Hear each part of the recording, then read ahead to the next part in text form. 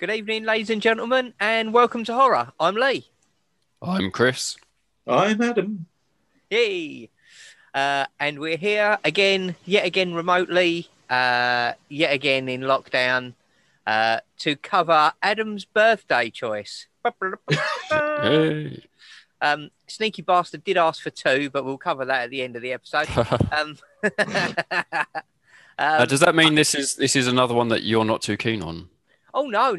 Well, No, we'll cover that. This film I like. Vincent Price. Yeah, well, that's it. I was thinking you probably would like it. Yeah, daft as buggery. This is one of my. Yeah. This is one. You know when you're up late and you're drunk and you're like, it's 1 o'clock in the morning. I should know better and act my age and go to bed, but I'm not gonna. I'm gonna put a daft movie on. This is one of those daft movies.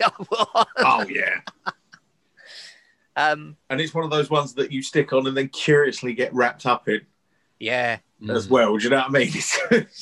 And then you watch Return of the Fly, and then everyone's like, "What do you mean you didn't go to bed until 5 a.m.? How old are you? What do you mean you were on your own drinking and watching The Fly, you idiot?" Yeah, but then we should also come to Return of the Fly as well, because because I'm totally immediate admission. So watched The Fly, and then the next night I did watch Return of the Fly because I was like, I've got them in a DVD box from about 2000, and I realised that I probably watched Return of the Fly when I bought it, and that was it. So I was like, I've got to re-watch Return of the Fly, and I suspect that's where most people get The Fly from, really. Yeah. Because it's a lot more... Well, we'll get to it, but it's a lot more monster movie than this I was going to mention some of that.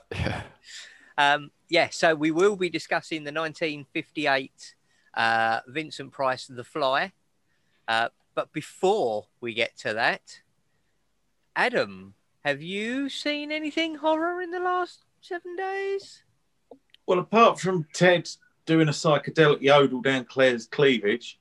Yeah. Yeah, which is always a way to round off a Saturday.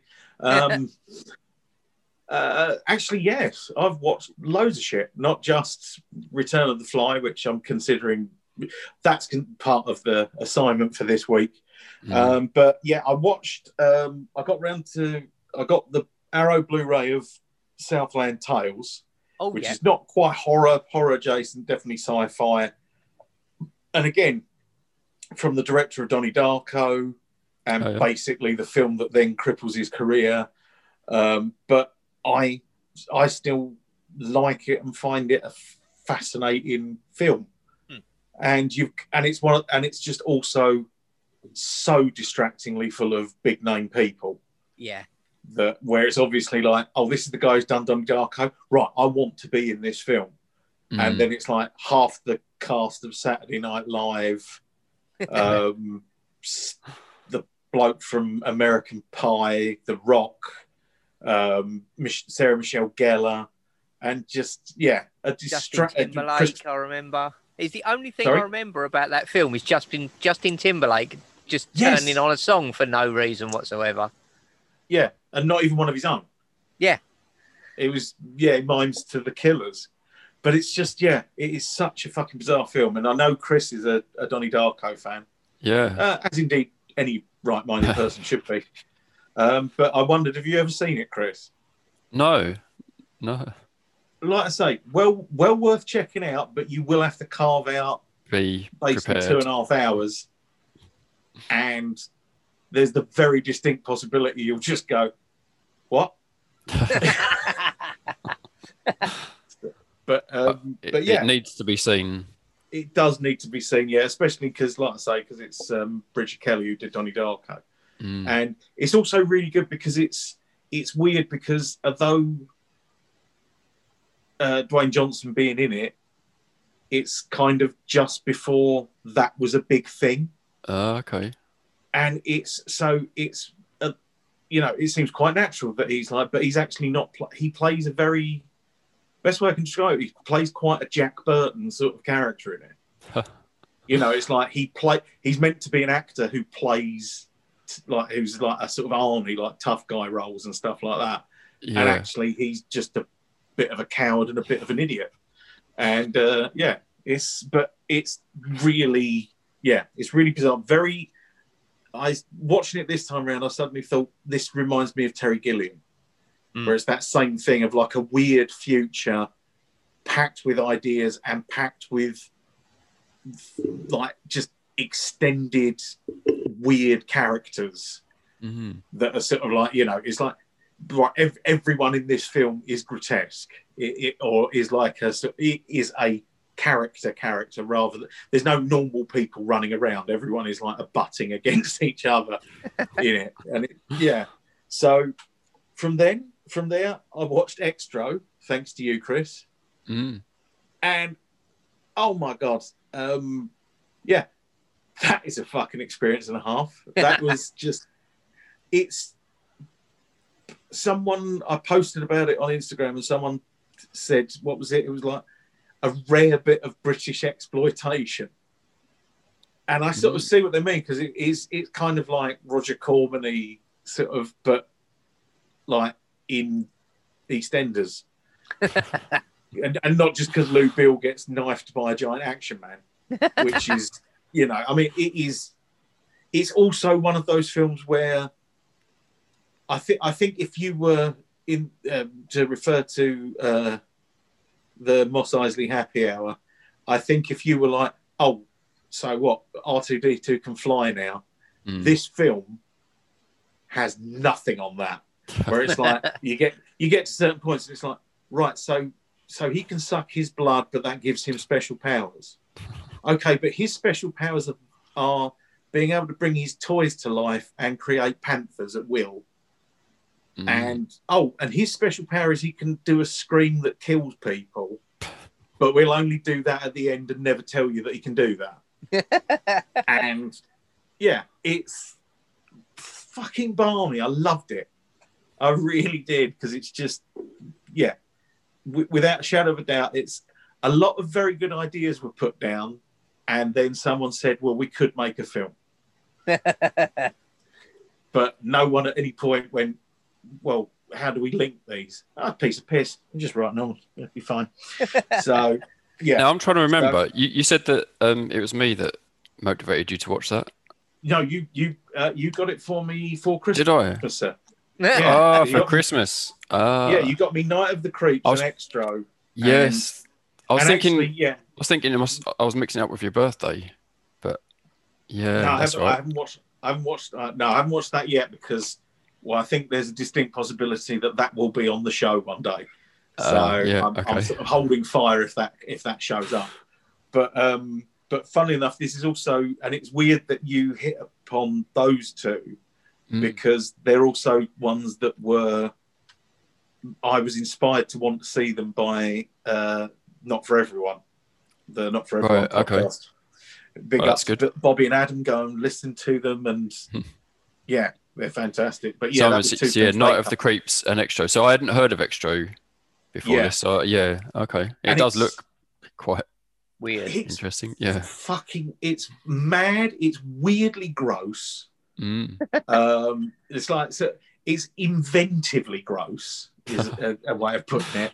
But also, just sodding insane.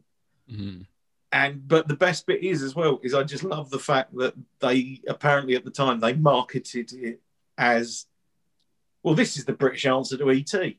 And I kind of see it if you think about the two countries in 1982. So you've got like E.T. where it's all love and kindness and friendship and blah blah blah, and then Extro turns up and women give birth to fully grown men, and it's just grimy and gruesome, and it's like and so I just love the fact that nightmare version of ET. Yeah, it's like the anti-ET. Yeah. So, but so that is brilliant. Short one. This I rewatched the original Quatermass and the Pit just because it's fucking brilliant, and got it on Blu-ray. And oh my Christ, parts of it look like it was filmed today. Wow, it's so crisp, and you're like, but this is from like 19 50. I think it's like 59. Mm. And the best bit is apparently on the Blu-ray, there's interviews with people in the film in the production. I'm like, who? I don't think anyone can be alive who's in the cast of this, because it's such a long time ago. But yeah, that is, again, I mean, I love the Hammer version, but that's definitely the one I really adore. And the black and whiteness of it is something that really adds to it, I think. It just sort of, all the monstrousness is quite not hidden, but obscured by the darkness and everything. And it looks, rolling up, ending up, I watched Saint Maud, which only came out last year. And that is a definite fucking recommend. A lot of people have said about The Witch, and a lot of people have said sort of like The Lighthouse or something like that, where they're trying to find a dark song. If it was more widely known, that would was be the impression I got from the track, because Darnie saw it when it was out, when it was doing the film festival circuit, and texted me literally as he was walking out of the screening, going, "You need to find this film as soon as it's available and watch it." So no, he did much the same to me as well. So well done, Darnie, because it is brilliant. But it does occupy that same sort of weird thing that a dark song's got, And it's actually within the film they talk about William Blake, and it's that same thing that a dark song gets right of, like, magical realism, where nothing feels outside of the realms of reality, even when they're like, it's gold showering from the ceiling, or giant Roman gods and things, goddesses and stuff like that. And this does a very good version of it, but it's basically, when you read historical tales about saints and nuns, where they're sort of like, they go into religious ecstasies and become, suddenly they'll only start eating gravel and die and stuff like that. And it's in that sort of a vein, but it's updated. So it's because all you ever hear when you read back those things, you're just like, yeah, I think they had, a serious psychotic break or some form of, hallucinogenic mental illness. And so it kind of flirts in those areas, but it's just so well done. And it's one of those ones where it will just leave you it will stick with you a few days afterwards. But I think everything about it is just pitched right. So everything is, it's basically readable completely as someone who has, who is experiencing a psychotic episode and is getting raptures in that sense. Or it could very well be, this is someone being reached by God, who's showing them the way. Not to give too much away, because it's really one worth seeing. Oddly humorous in its own sort of really weird way, but the two like main characters in it, it's a home carer, and a woman dying of terminal cancer who she's been sent to care for. But both characters are so brilliantly played and brilliantly written that they are very human, where it's like, at parts you think, what the fuck are you doing? And at other points you feel sorry for them. And everything works on that level, but it also does have like quite a nice little vein of humor. It knows of the parts of this that would be absurd, especially to other people. And but it's really definitely one worth checking out. Cool. And remarkably brief as well. I think it's an hour and 27 minutes. Okay. which again, when you've got something which is nice when you've got something with slow build, Yeah. but it executes it within that time frame very well, rather than, oh, well, if we're going to do slow build, well, we'll do an hour of like nothing. Yeah. And you're like, yeah, half an hour of nothing, maybe, but this gets to the point pretty swiftly. Excellent. But yeah, definitely worth checking out. Fantastic. I should be on the case with that one. Is that you all up to date, Adam? Oh, sorry, yes, and that's all the weather. Yes. Good stuff. Chris. Yeah, so this week I've been sent links to a YouTuber called Daz Black. I think his YouTube account is like Daz Games, and essentially he plays tons of computer games, and lots of them seem to be horror games. I didn't realise there were this many horror games available, but I can't say I've massively kept up with gaming over the years, the sort of past 5 years or so. But especially so I watch loads of these. They're sort of fairly short clips, and I can kind of watch them in between work a bit without focusing too much. And so I mean, he's quite funny the way he responds in it. There's a lot of humor and him getting very scared, and it's quite entertaining. But one in particular stood out, and I may see if I can get it to try, because it was quite fascinating, really. So it was a demo. I think it was meant to be like a teaser for a Silent Hill game, and so it was on the PlayStation 4, and it's called PT. And in it, you're in a house, and you sort of wake up, and you're working your way through the house. But then, as you get to a certain point, it loops back round, so you start again almost completely, which is quite an unusual concept for a game, and potentially a film. But it's quite fascinating. Unless you're rubbish like me. Well, possibly, you die, you start again, right? But yeah, so quickly. But what happens is you have to figure out what puzzle to solve in that sort of loop, and when you solve it, then it changes slightly in the next one. And so it's quite surreal as you sort of work your way through, and you keep going back round, but it keeps changing and getting scarier, and and certain events happen. So it's quite impressive. That's really cool. And it turned out, I didn't realise, but it says that it was I think directed by Guillermo del Toro. Oh, really? Yeah.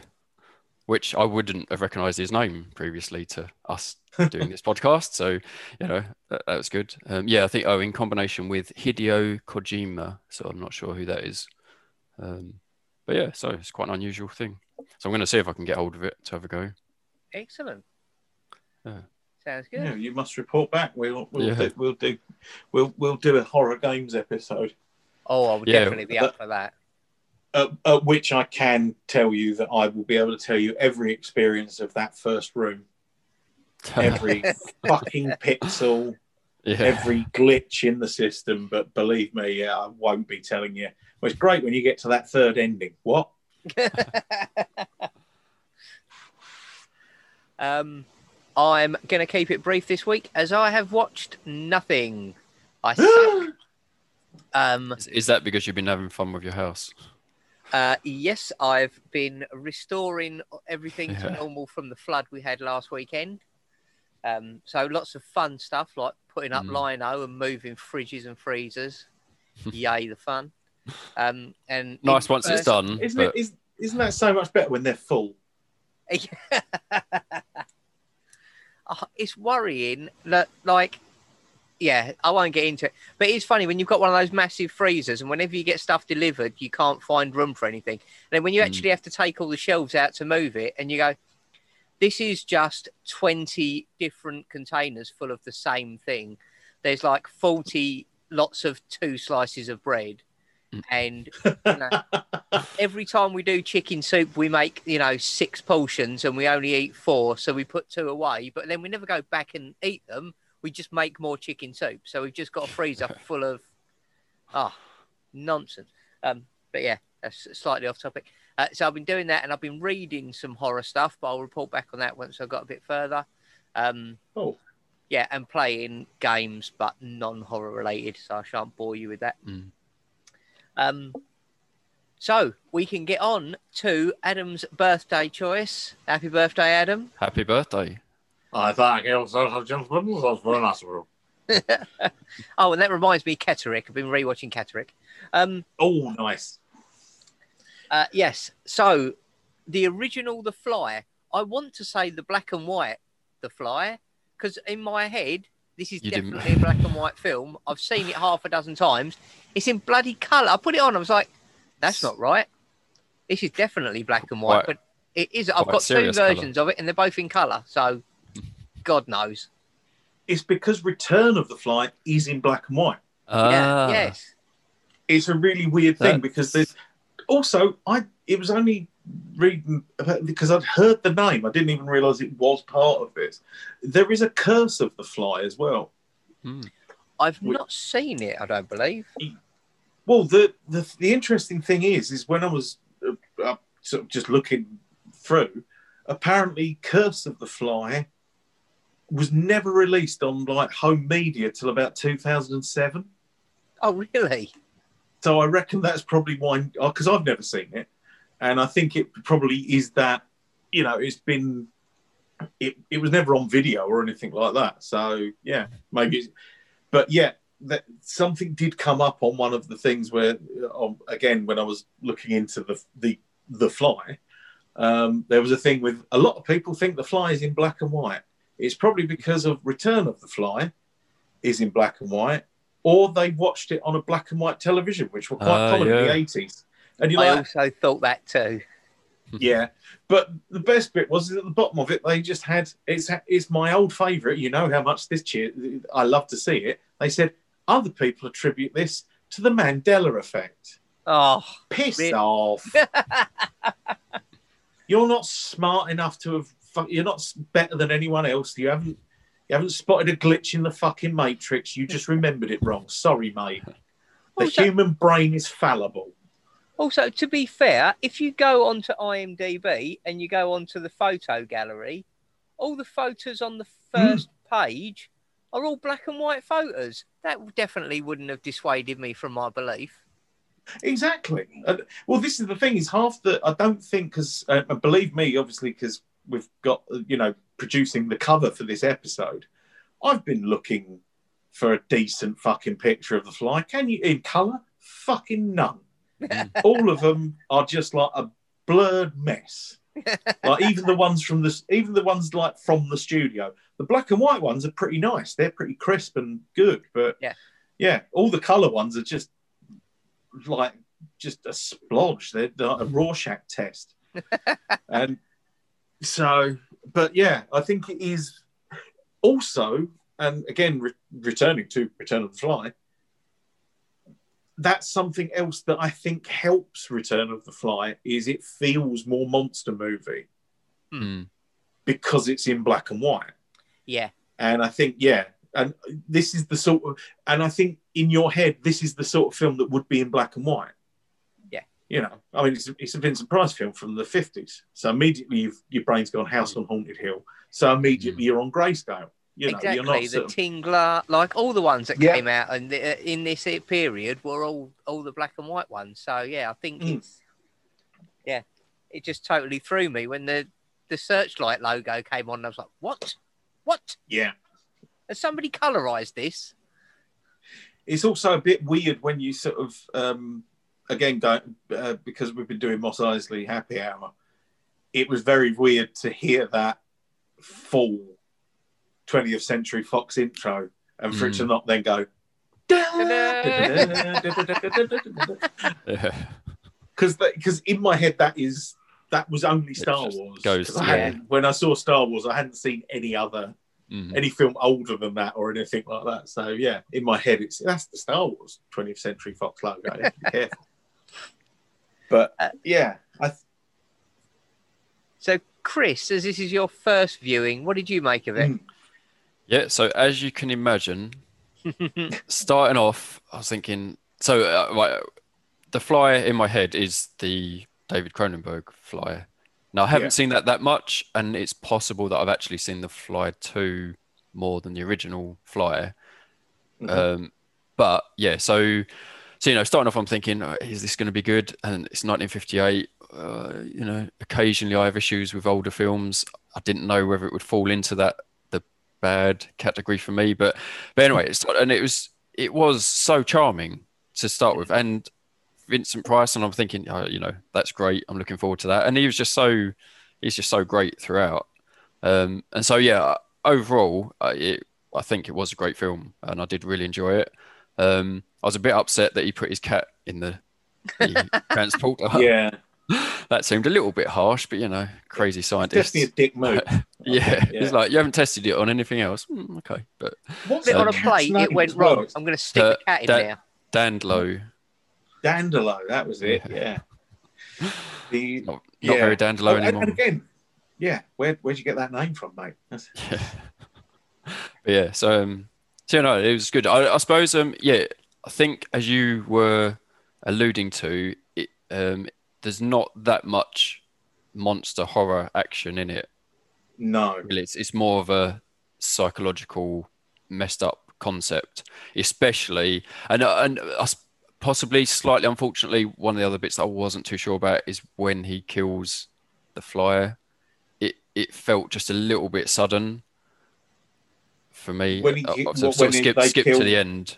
When it's the inspector, yeah, like that was just a little bit off for me. So I sort of enjoyed so much of the rest of it, and then somehow I just felt like I don't know. I guess I was sort of hoping for a happy ending, but that's not to be really when you've got a fly with a human head. And but it felt a bit like, look, why are you letting him get eaten by the spider? Like you should jump in quickly and save him, and then instead they just battered him. yeah, poor little fly man. I mean, but he was an explorer. Mm. And he's now exploring the alimentary canal of the spider. Is Vincent Price in this in a rare good guy role? Yeah, well, that's it. So I guess that was a shock as well. I mean, because he is always very charming, no matter what role he's playing, and you could watch him endlessly, really. But yeah, no, it was funny that he was just a good guy throughout.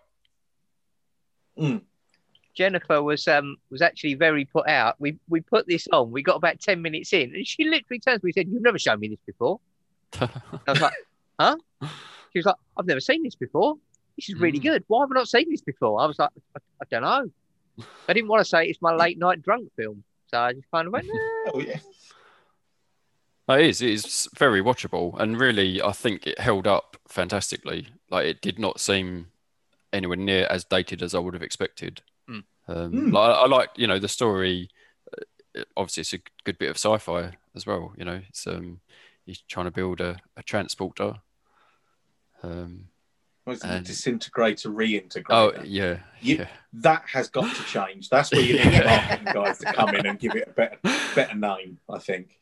Yeah, definitely. But I mean, even down to that, when he's explaining the concept of, and it would, essentially, if you built a teleporter, at the moment, it's basically the theory now currently would be that the most workable version is basically you have you are scanned in your entirety, and essentially a 3D printer at the other end builds you back up.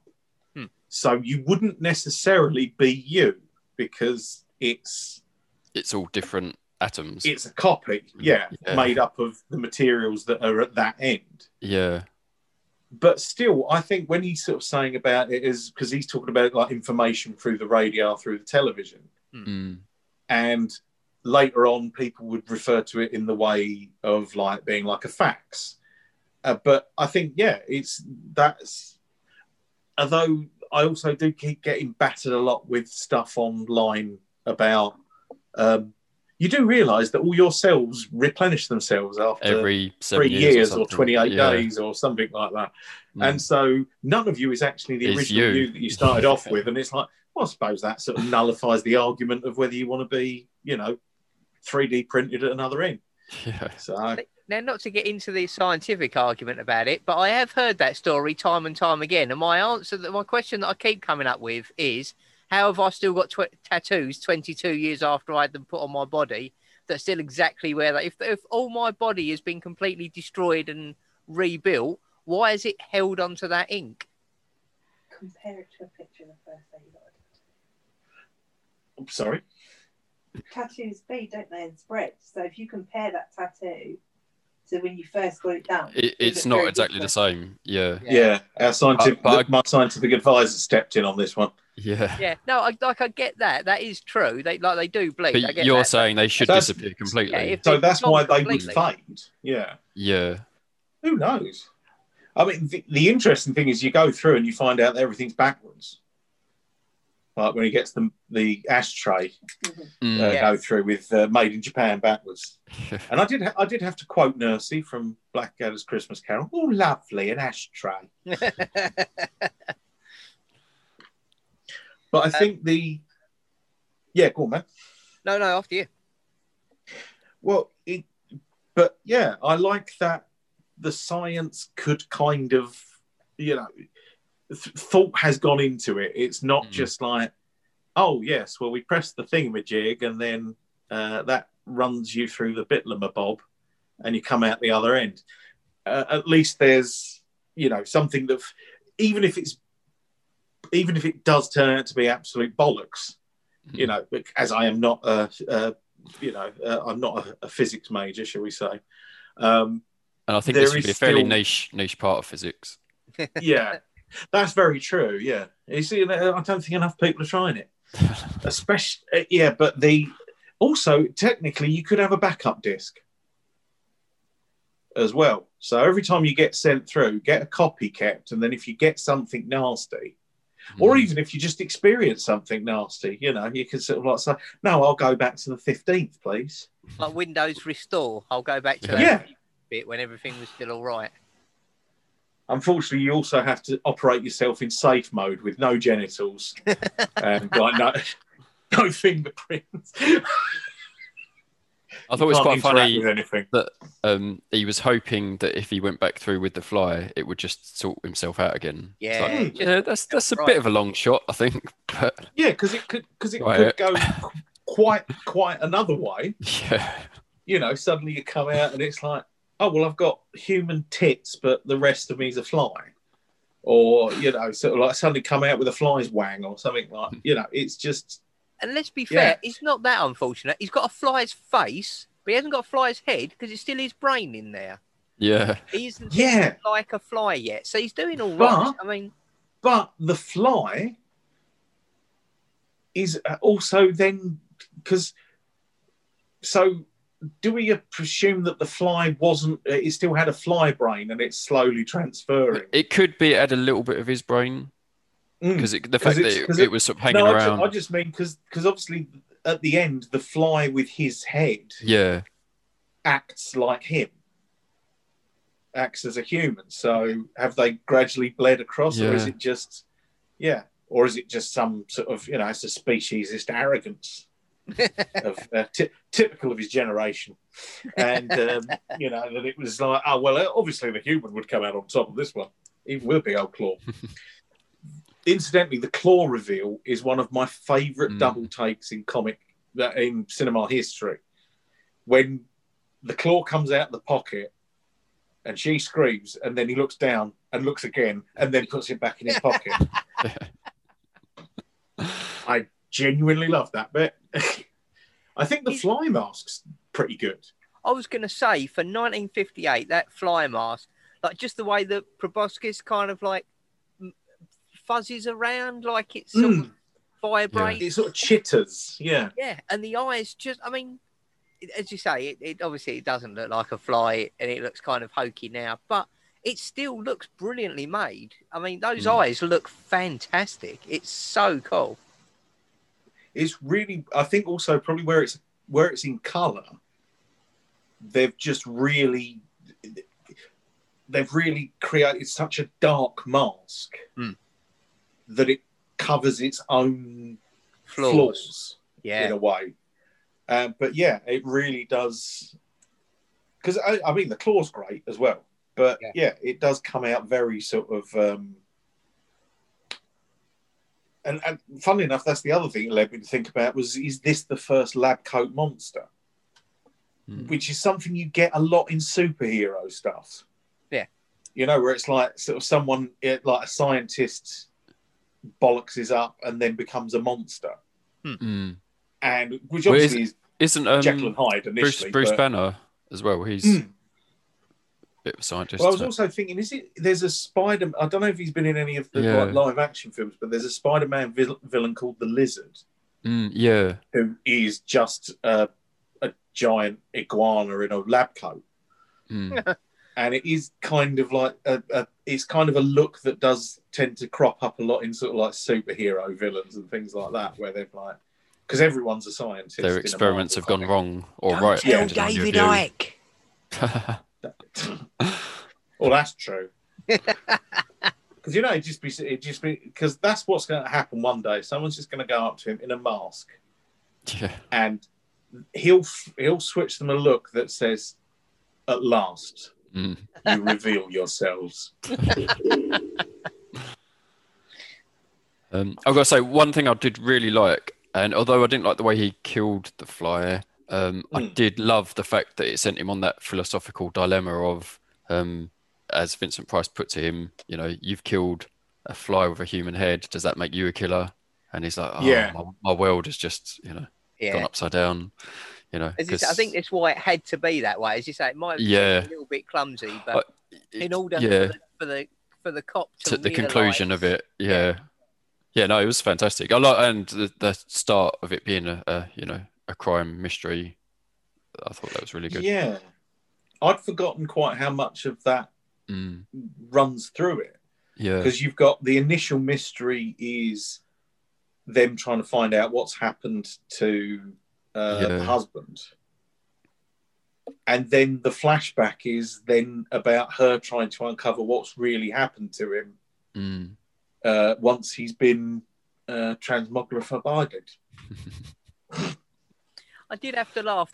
So poor Vincent Price. So the cop turns up and basically says, "Oh, so she's murdered your brother. Oh, okay. I think you should take this kid home with you." Yeah. And then, You don't mean Philippe? What are we going to tell Philippe?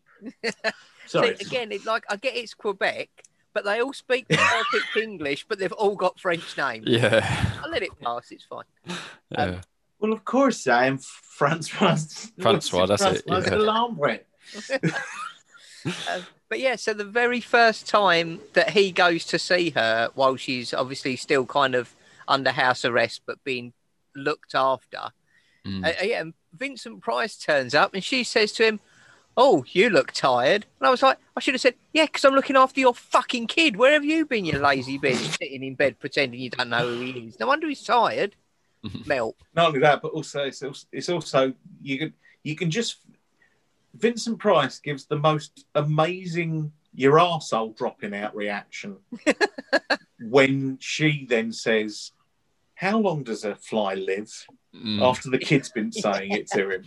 And his reaction is just, it's absolutely perfect. It's the right, but it is just like a proper, oh, that's made me not go funny, that is. No, that's not, don't want to know about that. One of the ones where you tense up everywhere. Yeah, you sort of go, oh Christ, why do you say that? As you try and claw your voice back from like falsetto. What? Why do you want to know that then? So I think that's the thing. I think that's why this, for everybody, including me, like when you think of the Vincent Price movies, The Fly always comes up, but he's effectively a supporting character in the story of this. Like it's mainly about the doctor and his wife, and he's just a kind of not a background character. I mean, he's probably got 15, 20 minutes of screen time in the film. But yeah, he dominates the entire. When you look back at it, all you think is what a fantastic performance he gives. And as Chris said, how charming he is. That's what you'll remember. See, it's curious because it's charming, but on a gentleman rather than a bastard. Yeah. So it's like you just sort of sit there and it's like, oh, yeah. It's kind of a subtle difference, but it's profound. Yeah. You know Philippe's going to be all right. Do you know what I mean? He's not going to lock him in. He's not going to lock him in a cupboard and feed him dog food. You know, he will actually be. Because apparently, I've not read it. I was trying to. I'll be honest. I was trying to find it online. This is based on a short story by George Langeland, something like that. And apparently at the end of that, the wife kills herself. So they were like, "Oh, you can't have that in a film. You know, that's a bit upsetting." But it still is, like you say, Chris. It's still quite a sort of numb ending. That it's like sort of, "Oh yeah, we had to." He started getting a bit more fly. He was asking me for plates of dog shit and everything, and we've had to put him in the press. And then the tiny Tipex fly turns out to be going. And the best bit was I watched this with Claire, and the laughter of recognition for Claire to finally hear that after living with me for 7 odd years, and every so often just hearing that. And I was sort of pleased. I was pleased that she said that I did it very well. So I was, yeah. I felt a sense of pride there. That's a skill to go on your CV. Oh yes, can do panicking fly. So I'll list it in accents. You know, it's like urban Scottish, Highland Scottish, panicking fly, panicking Skywalker. But like, obviously. And actually, that's the best bit as well. Is like you're saying about with all the Quebec sort of like everyone's just doing their normal accent. No one's trying to do a French Canadian accent or anything else like that. And then when Andre appears, and he's almost like he's fast talking, like he's going to sell you some insurance, but also he'll sell you this button because I'll tell you about this button when it does. And he's just so like. So American that it's yeah. But that guy is an actor called David Hedison, but in this he's credited as Al Hedison because his full name's Albert David Hedison. He's Jodie Foster's father-in-law, and he only died quite recently. He died in 2019. Wow. So, and he'd sort of been working pretty much up to that point, but his and his daughter's married to Jodie Foster, but he's in James Bond. There's a character called Felix Leiter, who is who's Bond's CIA contact, and David Hedison was the first person who played the character twice. Because always with Bond films, it's always like, oh, we'll get that actor in to play that part. We get him back for the next one? Nah, fuck that. I mean, let's face it, it eventually becomes that with Bond. But yeah, literally those sort of early, like the Connery and particularly the Connery Bond films are very like, oh, well, what about, why don't we get Charles Gray to play Blofeld? Didn't we kill him? And he was playing a good guy ambassador in like the previous one. That doesn't matter. Don't worry, he'll be fine. He can play Blofeld now, and he does. But yeah, but so he played Felix Leiter in Live and Let Die and License to Kill, and he was also the captain in Voyage to the Bottom of the Sea, which is another very 50s piece of like cult television. That just used to be on Channel 4 on a Sunday, seemingly forever. I think I might have seen it. Yeah, it was basically the 50s Sequest DSV.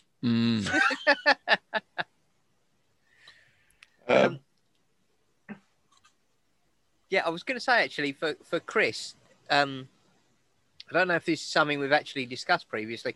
So in the 50s, there was quite a dropout of horror because sci-fi was suddenly made, which is why this feels more sci-fi than horror, perhaps.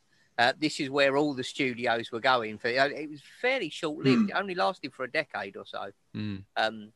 But yeah, so a lot of the quote-unquote horror films of this period do feel kind of horror sci-fi more than you'd possibly expect. That's interesting. Yeah, it's only really it's only really Corman and William Castle who are doing more traditional Stuck with, yeah, okay. Stuff at this point. And Corman just does everything, sex comedies, sci-fi, horror. He don't care. Drag race movies. That's the big one this week. Right, make 3 of them by Wednesday. But yeah, and I think it's that whole thing where it's like atomic age America. Yeah. Mm. So like in the 50s, everything was like, that's why you have cars that look like rockets. Mm.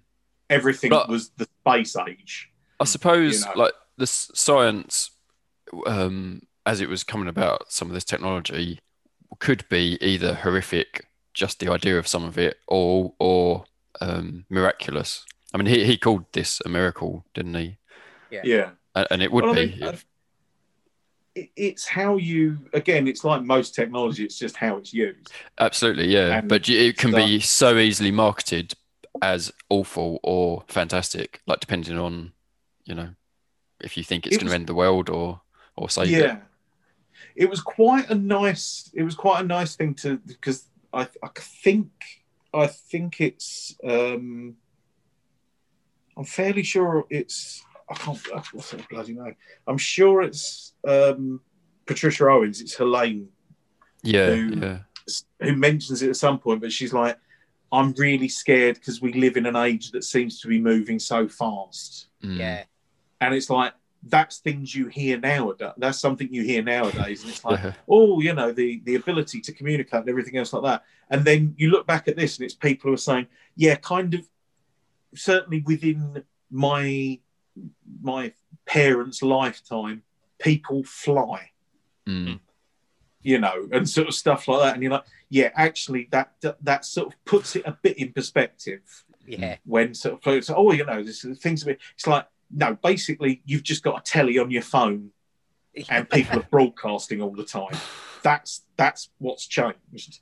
Whereas then it was like, no, this is actual, significant, fucking, TV, the atomic bomb, the space race, they're all sort of like, they're much more dramatic. Unfortunately, the space race goes nowhere, but which is ironic because there's loads of it. That's why it's called space. Tons of it there is. I thought it was funny. Didn't Francois Vincent Price say, "Oh, what's he invented? Like flat screen?" That might be lovely. Because there's still quite a long time to go for that. But yeah, it's interesting that at that point, that was something that they were looking forward to potentially. Yeah. Well, it also there's an interesting thing, because when you get to Return of the Fly, they're basically saying like the company's gone downhill. But when you sat behind a desk going, well, we have more money than we know what to do with. You're like, losing my sympathy here, Vince. I'll be honest, mate. It's not feeling like a romance. This is feeling like, you get what you deserve, you rich bastard. You're sitting there going, that's what you get for going to Dubai. Yeah. But also, and I don't know if you spotted it or not, Lee. But along Kathleen with Freeman. Yes, I the did. Penguin. Yes, I knew her from that. So I tried not to cheat. So I remember her as the Penguin.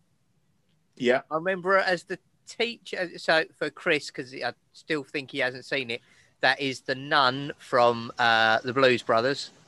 Yes, Mary Stigmata. Mm-hmm. I also remember her as the teacher from Hocus Pocus. Yeah. And she's also the woman doing the chef's TV show in Gremlins 2. Yeah, Microwave March. Yeah, and she's in Naked Gun 33 and a Third. Mm-hmm. She's in something called The Willies, which was an anthology film I've not heard about. And apparently it's like 2 halves, basically. So it's 2 stories and a wraparound. But yeah, she's in that, and it's like, sounds like it's like a bit like, say, the original intention of Creepshow or the Monster Club, in that it's one for younger, like for a younger audience. Oh, okay. But yeah, it's called The Willies. And I mean, let's face it, you're not gonna want to Google it. I was You know, just about to say I'm going to take look a that up, but not circumnaga- right now. With Take a safety. circumnavigatory path to that one. You know, look up the Blues Brothers on Amazon. Then who's in this film? Kathleen Freeman. What other films has she done? Yeah.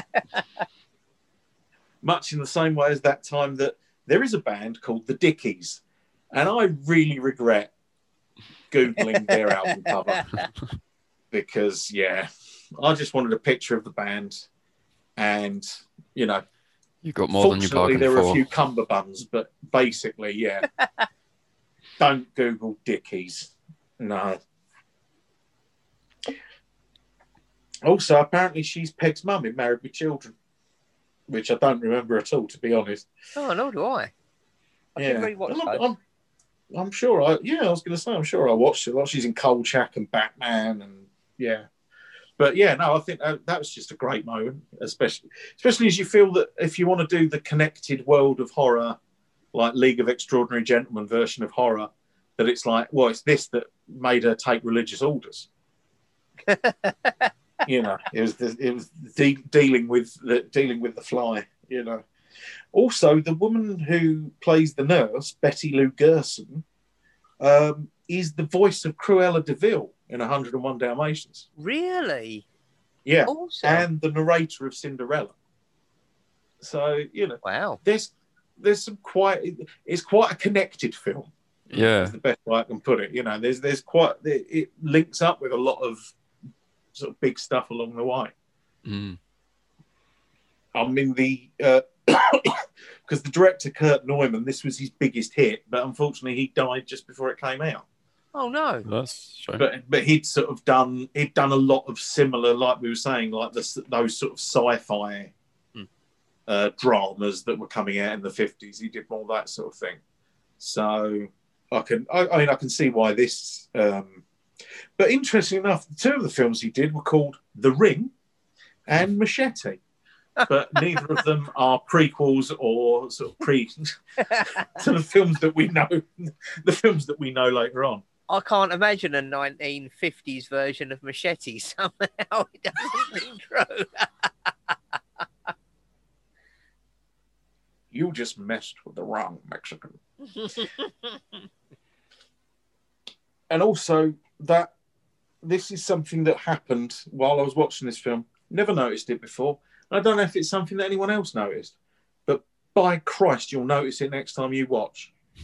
There's a bit just before all the shit really kicks off, and Andre's having a relax in the garden, and Helene comes in, she waves, and I thought it was the kid because he is sitting in the biggest fucking living chair I've ever seen. Yeah. I was like, that did look really odd. Picture. Yeah.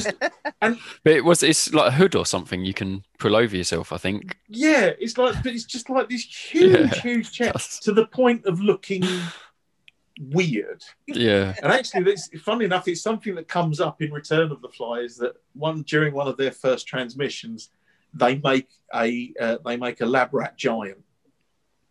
Like they make a giant lab rat merely by putting the same rat into a very much smaller version of the booth and filming it from a high angle. It's very cheap. It's great, wonderfully done. But so and that leads to just Vincent Price going, "We didn't foresee that. Gigantism." No, not even gigantism. Giantism. That's it.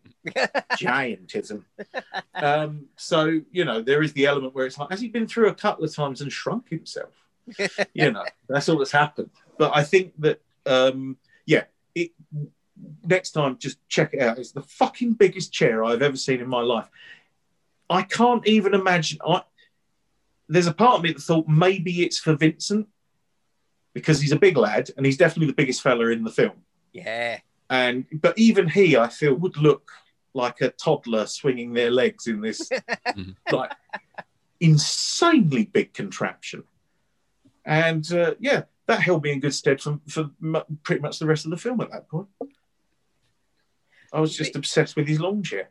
See, the bit that got me was the bit when they're chasing the white-headed fly around the living room, and it finds that tiny hole in the window and escapes. And I was like, oh, Yeah. right. Now, if you've ever had a fly in your house and you throw all the doors and windows open, won't go near them. Nowhere near them. There's no way it'd find that tiny little hole in the glass and just sneak off out. You can't get a fly out of your house for love nor money. It's nonsense. Well, this is also the thing, is that there would this be more realistic if when he tries to go through the window, he just sort of batters his head against it like 3,000 or 4,000 times because he can't actually work it out.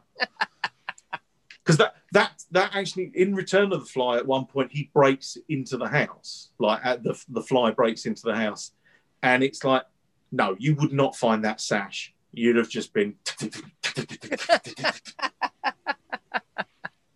Plus the fact I've also, and I think I got the right term for it, but the fact that people are sleeping in that house while essentially what sounds like someone deep frying a car battery keeps going off every few sort of minutes, and it's like, I've absolutely no idea what he's doing down there. Yeah, but I'd think to ask at that point. I also love the fact that the transporter's got a microwave ping on it as well. It's like, bing. And at that point, I don't feel it's big scientific equipment anymore. No. I always wonder with these things, it's the same with Frankenstein and stuff like that. When I go, oh, he's been locked in that lab, I haven't seen him in 3 weeks. And it's like, what, he's sleeping on the floor? Like, don't get me wrong, I know he's working every hour he can. At some point, he's coming out of there to go to bed, use the bathroom. Like, well, yeah, you would. Yeah, well, yeah. See, this is the thing. You're saying sleeping on the floor. I'm thinking shitting in the corner, dirty bastards. Well, don't give him something to come back to when he's a fly. He'll be all right. Yeah. That's a little treat for later. In many ways, would you not form a symbiotic relationship with the human head fly and the head fly human? Of you just keep having a crap and letting him have a nibble. So, I don't know. Although I have told Claire that at any point she may receive a message that she is to bring me a saucer filled with milk and rum. Yeah. Jennifer has had that message. I have never been part fly. Now I've got to ask, how does the fly come back? Or at least, why is it a fly again as a sequel? Like, why do they keep making the fly mistake? It's quite interesting. Like I say, I've not seen Curse of the Fly, and it sounds like it's a bit sort of like really money for old rope. Okay. But Return of the Fly literally came out the year after. So it's 1959. They were meant to get the inspector to come back, Inspector Sharaz, but the actor was busy, so he couldn't do that, so they wrote him out of it. But Return of the Fly takes place when Philippe is a fully grown man. So, with the best will in the world, that inspector is going to be decrepit by then. Yeah. Because I mean, he's quite old in this, and you're calling him back like you're looking at someone who's aged maybe what at best 10 years, or sort of 12 years older. Yeah. Vince hasn't changed. No problem with that, because it's Vincent Price. Knows how to take care of himself. And he's got more money than he knows what to do with. So, yeah, he does not want for anything. So, yeah, so the story is that he's raised Philippe with Helene. She dies. She died of a broken mind because she's still haunted by the fly. She did go insane. She did. And so she's dead. And then, so Philippe inherits the house and everything else like that. And then he says, right, you've got to tell me what happened to my father. And he explains it to him. And he's like, right, so does that mean I can get these, we'll go back, get my dad's old equipment. I've got some of his old notes here and everything. He was working on, and again, they keep saying disintegration, reintegration. And Vincent Price is at first like, no, I don't want you doing that, blah, blah, blah. And basically, Philippe blackmails him by saying, well, I'm just going to sell my half of the company then. And, you'll be bought out by some investors and probably, And so begrudgingly, Vincent Price agrees to fund it as long as he can be there, because he doesn't want him to make the same error that his father does. So he's raised this little turd. Yep. For no reason whatsoever, and then the kid blackmails him. Oh no, he was trying to get a piece of Elaine, wasn't he? Because it's I loved her, though she loved my brother. Do you know what that did make me laugh? Yeah, the closing scene of them walking through the bush together, standing next to each other with a little kid. Jennifer literally turned to me and said, "They'll be married in a fortnight." Yeah. At it like knives they were before he was cold. Disgusting. But yeah, so he's raised him, and he's essentially a father to him. Yeah. Meanwhile, and this is the part where it gets a bit hazy, I'll be honest. Meanwhile, his lab assistant is actually a guy from England who's on the run from the police in England because he murdered someone. And him and his stockbroker / underworld contact / funeral director who eats crab feasts in his office. He said to him, well, look, I'm in on this. So we're talking about a guy who is smart enough to be involved in the project that is teleportation. Yeah. But he's also slightly on the fiddle, so he wants to sell it to like other scientists or anything. It's like, you probably just dig in here, mate. He's throwing money at you because at this point, this guy's a living like assistant and he's on a salary and everything else like that. And you're like, you are doing well out of this. This is really shooting yourself in the foot by deciding to sort of try and rob this experiment. Anyway, and this is the bit that is why Return of the Fly is fantastic. And it's so this guy's in the lab at night. This is the dodgy bloke. He's in the lab at night. An English copper turns up to arrest him. There's a fight. He kills the English copper, and then because he has to hide the body, because someone's heard a commotion upstairs. So they've heard two people have a scuffle, right? He then puts the body in the disintegrator reintegrator, which previously they had used to send a lab rat through to see how long before they reintegrated it that it would last. So he does that, body vanishes, everyone comes in and goes, oh, what, are you working late? Yeah, I'm just working late. What's that on the floor? No, that's nothing, don't worry about that. No, it's all good. And but he has used the machine. So in between a scuffle and is everything all right down here, he set off the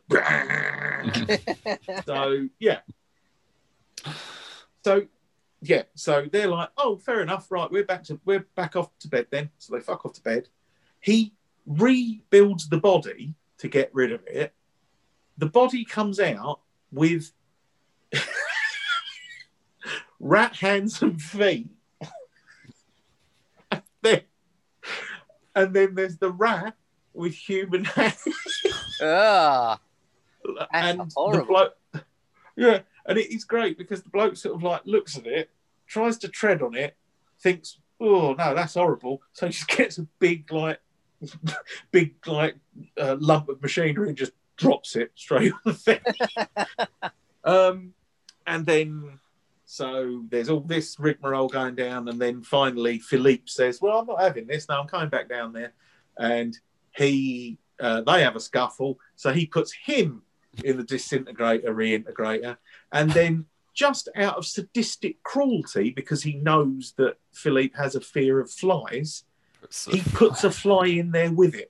And then reintegrates him, and they come out, and you've got a fly. And I tell you what, this is definitely where the Simpsons Treehouse of Horror, the fly, comes from, because you have a fly perfectly with Philippe's little head on it, with like still got his like greased down hair and everything, and like, you know, he's still got like, you know, so it's just a human head on a fly. Meanwhile, the fly head on the human is much bigger.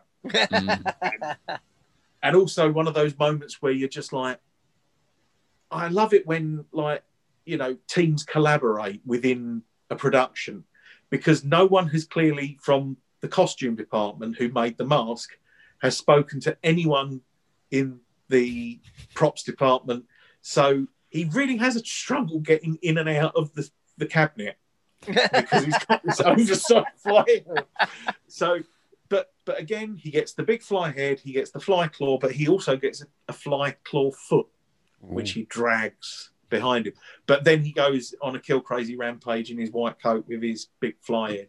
And it feels a lot more, it's a lot more actiony and you get a lot more fly for your buck. Yeah. So I think, if anything, which film did the Misfits sing about? It wasn't The Fly, it was Return of the Fly. That's who they sung about because they know that that's the one. And genuinely, I think it's the one that most people's, or certainly in America, people's vision of The Fly is Return of the Fly. Yeah. Because it's a lot more, because the first one's, it's kind of almost Frankenstein. You've got the sympathetic monster. Whereas this, it's like he can go off and... It's a rampaging monster. He's killing bastards, but he is killing them. You know, and so I think that's but yeah, Return of the Fly is definitely, if you enjoyed this, Chris, check out Return of the Fly. It's only an hour and 15. It's black and white. Vincent Price is back. He's just as good. Oh, and the character of, it's not played by the same bloke, but the character of Gaston returns. You know, the like simpleton cleaner from the factory. Yeah. and you know, Vincent is really wonderfully patronisingly dismissive of him. Oh, you know, I think he may have known too much. The poor fellow. He's just dedicated to us as a family. Yeah, all right, mate. Yeah, you're exploiting the workers. I'll see you there, mate. Just because he's a worker don't mean he's a peasant. All right. Demarcation, mate. So. Yeah, I think this film has definitely put me back on track. I'm sitting here right now thinking, do you know what? If I have a quiet week this week, I am going to see how many films from my Vincent Price collection I can smash through. Need to rewatch The Tingler again. Need to rewatch Shock. Yeah, I want to go through the black and white stuff again because that's the ones I haven't seen so much, like the William Castles and stuff. So. Yeah. Well, I think it's whenever you go in a Vincent mood, it's either the Poe Corman stuff or Fibes and Theatre of Blood and stuff like that. And yeah, I'm much the same. I think that 50s, they're all brilliant. You know, there isn't a bum note in them. No. And yeah, they really are worth. And you know, it's certainly something like The Tingler we need to cover, just because it's so brilliantly, well, it's William Castle, so yeah. Oh, again, and it is The Tingler to me is the one when people talk about William Castle and his crazy antics. The Tingler is the one that always comes to mind for me. Yeah, and what I wouldn't give for the opportunity to go to a cinema and see that in what was it, Shocker Vision or whatever. Shocker Vision, yeah. Yeah, I'd like, even knowing it's coming, I'd still love that. I mean, it'd be amazing.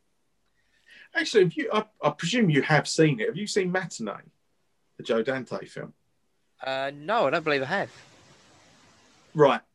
If you're going on that sort of a kick, I highly recommend Matinee. Basically, it's it's like the story of two kids who sort of think that they think that the world's ending. It's like set in the 50s.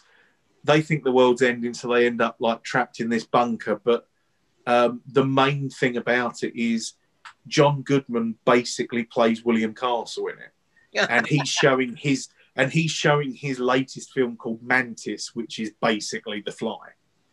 But instead of you turning into a fly, you've become a giant praying mantis, and it sort of references them and the Tingler and the Fly. And it's just it's Joe Dante, so it's just it's like his love letter to all those sort of films. I will be tracking down a copy of that the second we finish this podcast. Yeah, and John Goodman's always great anyway, but he is really good in that because he's just got the right level of like huckster and sort of stuff like that. And it's just a great little film. It's not, like I say, I mean, it's like, for want of a better expression, it's one of those coming of age sort of films. But just really well done, and from a really good, looking at a really good period of cinema. Awesome. Thank you very much. See, because when I think of William Castle being referenced like that in films, I always go to Popcorn. Yes, very similar, yeah. Yeah, and I love that. Popcorn's a proper horror film, though. So, you know what I mean. That's his intention, definitely. So, fantastic. But I think that.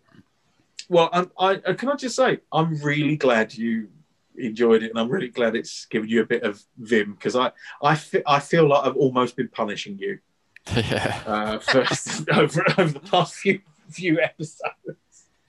So yeah, it's fine. It's not, and that's the thing. If I sit down to watch a film and I know I'm not going to like it, I'm like, right, I'm not going to enjoy it. I'm not going to appreciate the film, but I am going to take humour from the fact that I don't get on with it. So I do kind of have a fun aspect of poking fun at it. And I like getting all hot under the collar and annoyed, because it makes me laugh, because I don't, obviously, I'm not really upset. It just, it comes out that way. I think the best way of putting it is that it's great when it is something as daft as a horror movie, rather than, you're not doing, you're not demanding your rights as an incel to,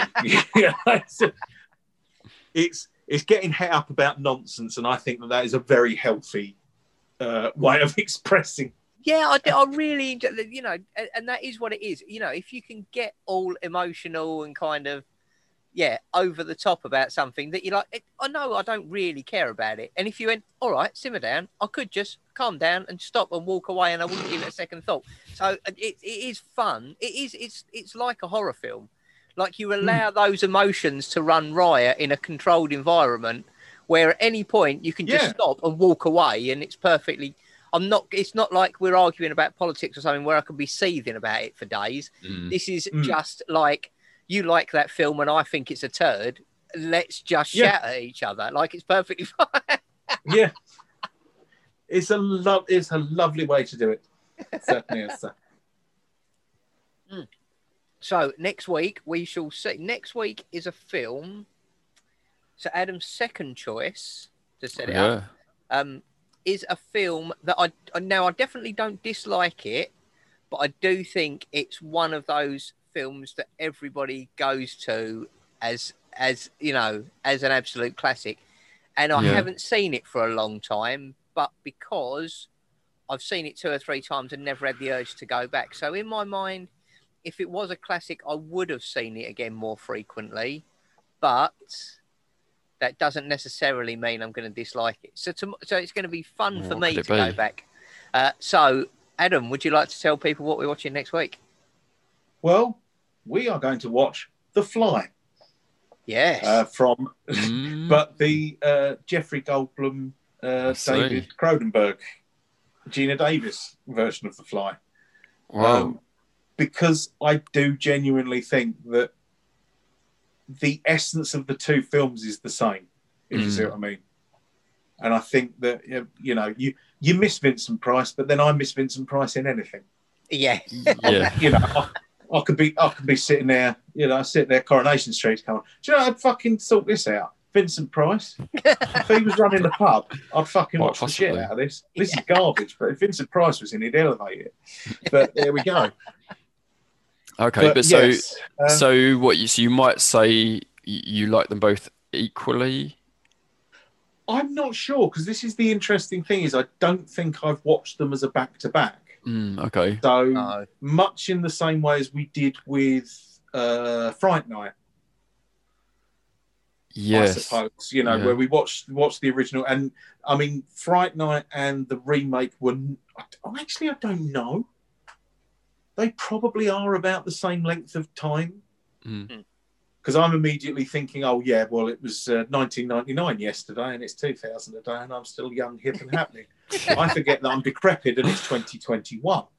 So, a date so far in the future, there weren't even any films that you can't watch anymore because of it. So, But yeah, so you No say one we do lose Vincent Price, but we do gain Jeff Goldblum, who I do quite like. that is very true.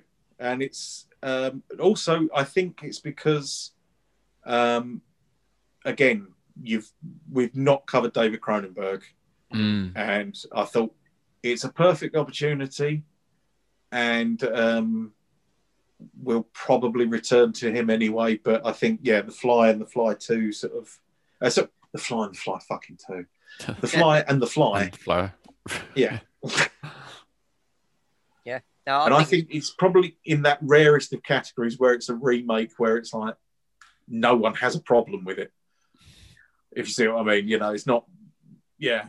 Yeah, definitely. So I don't want to get into it ahead of next week, but yeah, I totally agree. I think I get very hit up about remakes, but this is one of the times when you go, no, this is when remakes should be done with something like this. So so it is a very good, and I totally agree with you as well, doing it as 2 episodes rather than covering them both for 1 episode, because I think there's enough in both of them that needs to be addressed. Yeah, if you try to squish it all into an hour on both films, you wouldn't really do them justice. So one's going to lose eventually because you'll get hooked on one train of thought. Yeah. And one becomes the afterthought in one way. So I think that's probably that's best ways. Absolutely. Well, I'm definitely looking forward to this. Yeah. So Me too. just so we're clear, so you've seen the Cronenberg Well, Fly. like I say, I remember seeing trailers for it quite a lot, and I'm fairly certain I did watch it, but I'm quite probably mixing up The Fly and The Fly 2. Again, this seems to be something that everyone does. Everyone's waiting for Eric Stoltz to turn up in The Fly. And, So what they need to do now is they obviously just need to remake it once again and just call it The Fly, because that will really help. Excellent. Return of the Fly Part 2. Now that would fucking confuse everyone. Right. So thanks ever so much for listening, everybody. Don't forget to go and check out Not For Everyone podcast. Don't forget to go and check out Wesley's artwork. He does the artwork for our side project, which is the Moss Isley Happy Hour, hosted by our good friend Adam over there. Hello. And on that note, we shall leave you. We will see you next week for the Moss Isley Happy Hour for Solo, and the week after for the David Cronenberg The Fly. Thanks very much for listening. Good night. Good night. Night.